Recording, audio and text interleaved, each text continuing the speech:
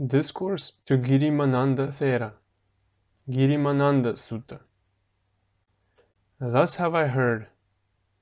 On one occasion the Blessed One was living near Savatthi at Jetavana at the monastery of Anathapindika. Now at that time the Venerable Girimananda was afflicted with a disease, was suffering therefrom, and was gravely ill. Thereupon the Venerable Ananda approached the Buddha and having saluted him, sat beside him. So seated, the Venerable Ananda said this to the Blessed One. Bhante, Venerable Sir, the Venerable Girimananda is afflicted with a disease, is suffering therefrom, and is gravely ill. It were well, Bhante, if the Blessed One would visit the Venerable Girimananda out of compassion for him. Thereupon the Buddha said, should you, Ananda, visit the monk Girimananda and recite to him the 10 contemplations, then that monk Girimananda, having heard them, will be immediately cured of his disease. What are the 10?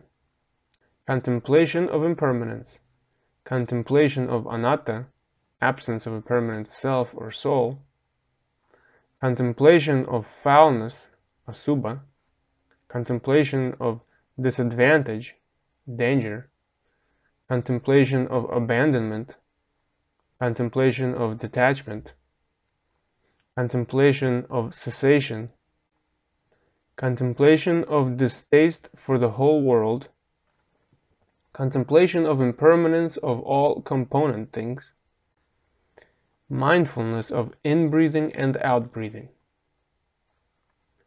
And what, Ananda, is contemplation of impermanence? Herein, Ananda, a monk having gone to the forest, or to the foot of a tree, or to an empty house, a lonely place, contemplates thus. Matter, visible objects, is impermanent. Feeling or sensation is impermanent. Perception is impermanent. Formations are impermanent. Consciousness is impermanent. Thus he dwells contemplating impermanence in these 5 aggregates. This, Ananda, is called contemplation of impermanence. And what, Ananda, is contemplation of anatta?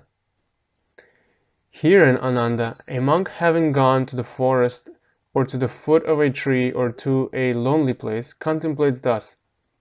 The eye is not the self. Visible objects are not the self.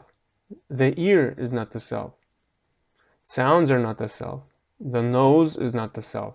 Smells are not the self. The tongue is not the self. Tastes are not the self. The body is not the self. Bodily contact, tangible objects, are not the self. The mind is not the self. Mental objects are not the self. Thus he dwells contemplating not self in these internal and external bases. This, Ananda, is called contemplation of anatta. And what, Ananda, is contemplation of foulness? Herein, Ananda, a monk contemplates this body upwards from the soles of the feet, downwards from the top of the hair, enclosed in skin, as being full of many impurities.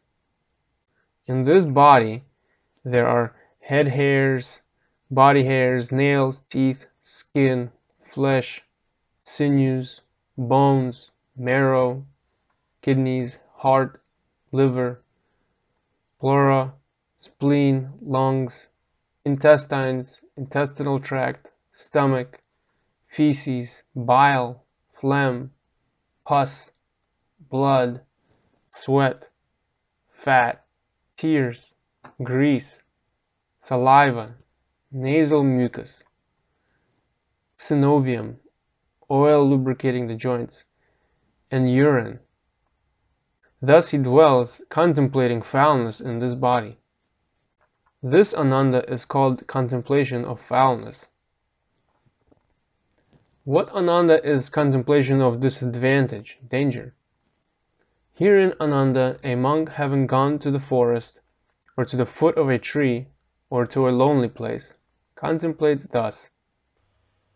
Many are the sufferings, many are the disadvantages, dangers of this body, since diverse diseases are engendered in this body, such as the following: eye disease, ear disease, nose disease, tongue disease, body disease, headache, mumps, mouth disease, toothache, cough, asthma, catarrh, heartburn, fever, stomach ailment, fainting, dysentery, swelling, gripes, leprosy, boils, scrofula, consumption, epilepsy, ringworm, itch, eruption, tetter, pustule, plethora, diabetes, piles, cancer, fistula, and diseases originating from bile, from phlegm, from wind, from conflict of the humors, from changes of weather,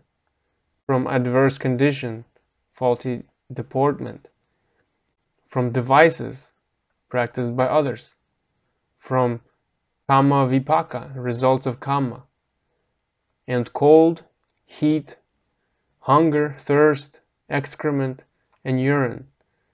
Thus he dwells contemplating disadvantage, danger in this body. This Ananda is called contemplation of disadvantage, danger. And what Ananda is contemplation of abandonment? Herein, Ananda, a monk does not tolerate a thought of sensual desire that has arisen in him, dispels it, makes an end of it, and annihilates it. He does not tolerate a thought of ill will that has arisen in him, but abandons it, dispels it, makes an end of it, and annihilates it. He does not tolerate a thought of cruelty that has arisen in him, but abandons it, dispels it, makes an end of it, and annihilates it. He does not tolerate evil, unprofitable states that arise in him from time to time, but abandons them, dispels them, makes an end of them, and annihilates them. This Ananda is called contemplation of abandonment. And what Ananda is contemplation of detachment? Herein, Ananda, a monk, having gone to the forest, or to the foot of a tree, or to a lonely place, contemplates thus: this is peaceful, this is sublime, namely, the stilling of all conditioned things, the giving up of all substratum of becoming, the extinction of craving, detachment, nibbana. This Ananda is called contemplation of detachment. And what Ananda is contemplation of cessation? Herein, Ananda, a monk, having gone to the forest, or to the foot of a tree, or to a lonely place, contemplates thus: this is peaceful, this is sublime, namely, the stilling of all component things, the extinction of craving, cessation, nibbana. This Ananda is called contemplation of cessation. And what Ananda is contemplation of distaste of the whole world? Herein, Ananda, a monk, by abandoning any concern and clinging to this world, by abandoning mental prejudices, wrong beliefs, and latent tendencies concerning this world, by not grasping them, but by giving them up, becomes detached. This Ananda is called contemplation of distaste for the whole world. And what Ananda is contemplation of impermanence of all component things. Herein, Ananda, a monk is wearied, humiliated, and disgusted with all conditioned things. This Ananda is called contemplation of impermanence of all component things. And what Ananda is mindfulness of in-breathing and out-breathing. Herein, Ananda, a monk having gone to the forest, or to the foot of a tree, or to a lonely place, sits down, having folded his legs crosswise, keeping his body erect, and his mindfulness alive. Mindful, he breathes in, mindful, he breathes out.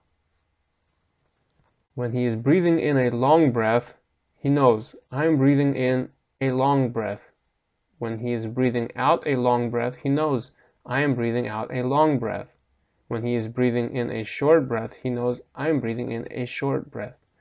When he is breathing out a short breath, he knows I am breathing out a short breath. Conscious of the entire process, I shall breathe in.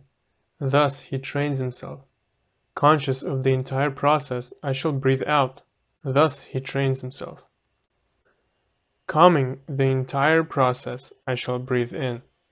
Thus he trains himself. Calming the entire process, I shall breathe out. Thus he trains himself. Experiencing rapture, I shall breathe in. Thus he trains himself. Experiencing rapture, I shall breathe out. Thus he trains himself. Experiencing bliss, I shall breathe in. Thus he trains himself. Experiencing bliss, I shall breathe out. Thus he trains himself.